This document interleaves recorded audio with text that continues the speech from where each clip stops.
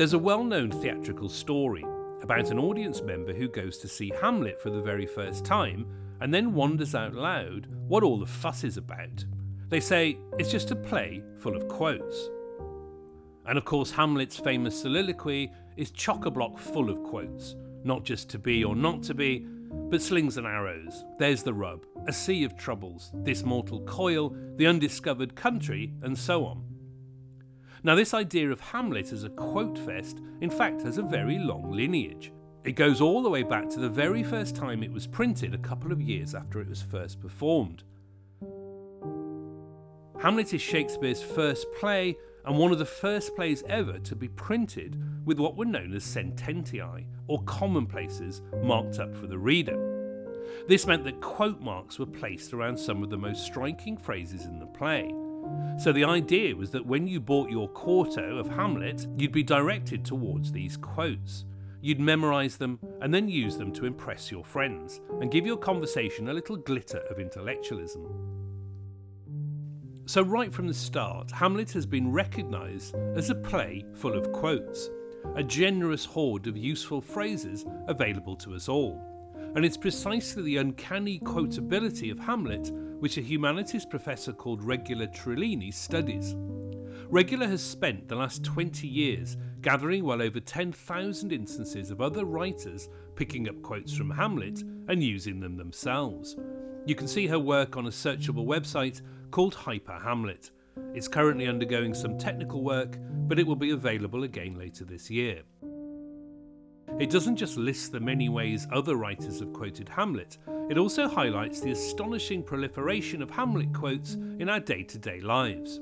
The examples range from a Harry Nilsson song in 1969 about a woman waking up in the morning alone and looking at the clock, 7:30, time to be or not to be, he sings, to a question by a character in Sex and the City, tofu or not tofu.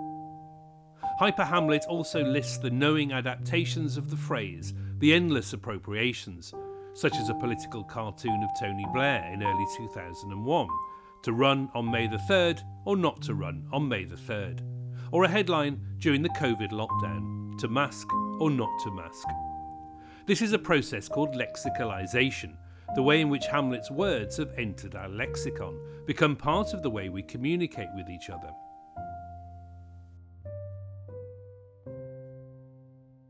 The history of Hamlet and quotations throws up some unexpected insights. For instance, the phrase to be or not to be wasn't an instant classic. The evidence suggests it flew straight over the heads of the original audience, and it wasn't one of the phrases which the printers picked out as a commonplace either. It has no inverted commas around it. It wasn't until the second half of the 17th century that the speech started to worm its way into the national consciousness. Anthologies of poetic passages became more and more popular, and Hamlet's speech is a perfect candidate for inclusion, because it doesn't contain any references at all to plot points or characters from the play. It doesn't even contain the words I or me. It's all us and we. It's universalizing and generalizing, so it's perfect for anthologizers. Moralists of the time liked it too. They thought the speech directed the mind towards noble things, the contemplation of death and what may follow. It was held up as a jewel of the stage, dignifying what was still seen as quite a grubby profession. By 1710, it was being referred to as the celebrated speech, and it was also popular as a set piece with actors. It became one of the monologues which they used to show their quality. By the 1730s, one author could write that he didn't even need to discuss the speech because every English reader knows its beauties. Regula Trillini has a phrase for this process. Hamlet, she says, has left the page. Famous quotes have become detached, floating free of the play itself, entirely divorced from their original context, so you can very easily use many of its phrases without knowing anything about the play itself. Regula doesn't just study the echo chamber of Hamlet quotes, she's also interested in its possible predecessors, any sources which Shakespeare may have used. In effect, whether Shakespeare recycled quotes from other writers. HyperHamlet throws up some intriguing possibilities. A popular book of the time on oratory by Dudley Fenner says, "An axiom or a sentence is an ordering, whereby a thing is said to be or not to be." Perhaps Shakespeare read Dudley's book, looking for tips on oratory, and this pleasingly symmetrical phrase stuck like an earworm in his head. Another popular book of the time was a translation of the Tusculan Disputations by the famous Roman author and statesman Cicero. It consists of 5 books, on the contempt of death, on pain, on grief, on emotional disturbances, and on the possibility of a happy life. It says things like this: death is either annihilation or a migration of the soul from one place to another. Now, if there is no consciousness but only a dreamless sleep, death must be a marvellous gain. It also says, "Not to be when you have been is the greatest misery that may be." The contemplation of being or not being, uncertainty about the afterlife, the idea that death can be welcomed like a sleep or feared as something terrible. It's even been suggested that the book which Hamlet paces around all the time reading is in fact the Tusculan Disputations. Reading the book, it's suggested, sparks the soliloquy. There are quite a few more examples of Hamlet quoting other writers and recycling well-known themes of the time. The idea of conscience making us cowards, for instance, was often repeated. Now, Shakespeare was taught at Stratford Grammar School, and it turns out that this practice of peppering your speeches with well-known quotes was something which all Elizabethan students were taught to do. All grammar school pupils were schooled in what was known as rhetoric, the art of how to argue, how to make a case and give evidence. They were closely drilled in a practice known as argument on both sides. You were taught how to convincingly argue both sides of a contradictory question. So you could find yourself very plausibly arguing one side and then very plausibly the other side.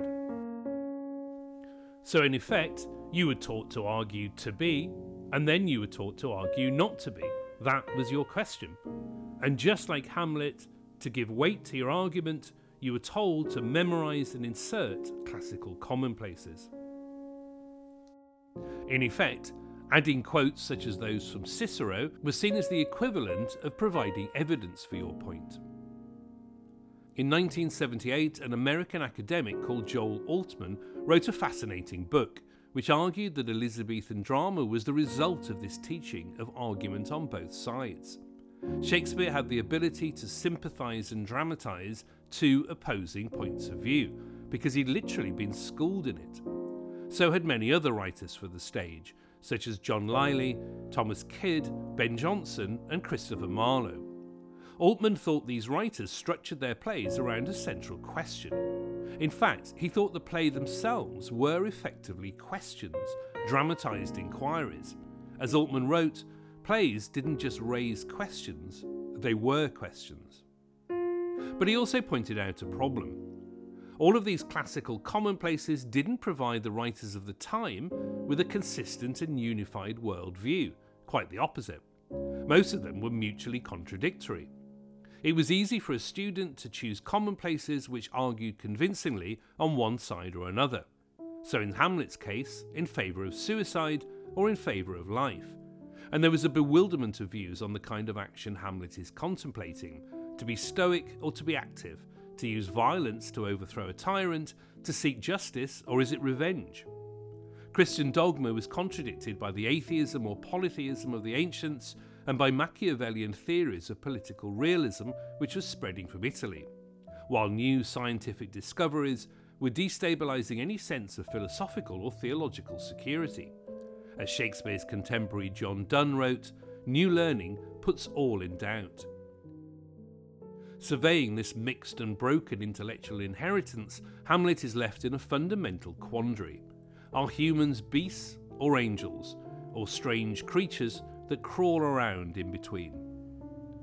In the course of their studies, this new generation of grammar school kids had discovered that both sides of an argument could be plausibly, convincingly argued. It led to flexibility and independence of mind, the embrace of ambiguity, nuance, and a multiplicity of viewpoints. But Altman argued that it turned the brightest Elizabethan students into skeptics, even cynics, destroying any belief in a single, divinely mandated truth. In learning to become devil's advocates, Shakespeare's generation discovered the astonishing fact that both sides of an argument could be true at the same time, or at least they could seem true. It was the beginnings of philosophical relativism. How can both sides of a contradictory argument simultaneously seem true, or at least plausible? So this could be the roots of the despair which grips Hamlet. Can truth ever be grasped? Are words a clarification or an obfuscation? Is education a grounding in sophistry, an exercise in learning commonplaces and quotes, and not the search for truth? Hamlet is disillusioned with words, and fears truth is relative. There is nothing either good or bad, he says, but thinking makes it so. Many other Shakespearean characters demonstrate the same relativism. Troilus asks, "What is aught save as 'tis valued?" While Feste in Twelfth Night says the meaning of words can be turned inside out as easily as a glove. The academic Rodri Lewis has argued that this is precisely Hamlet's tragedy.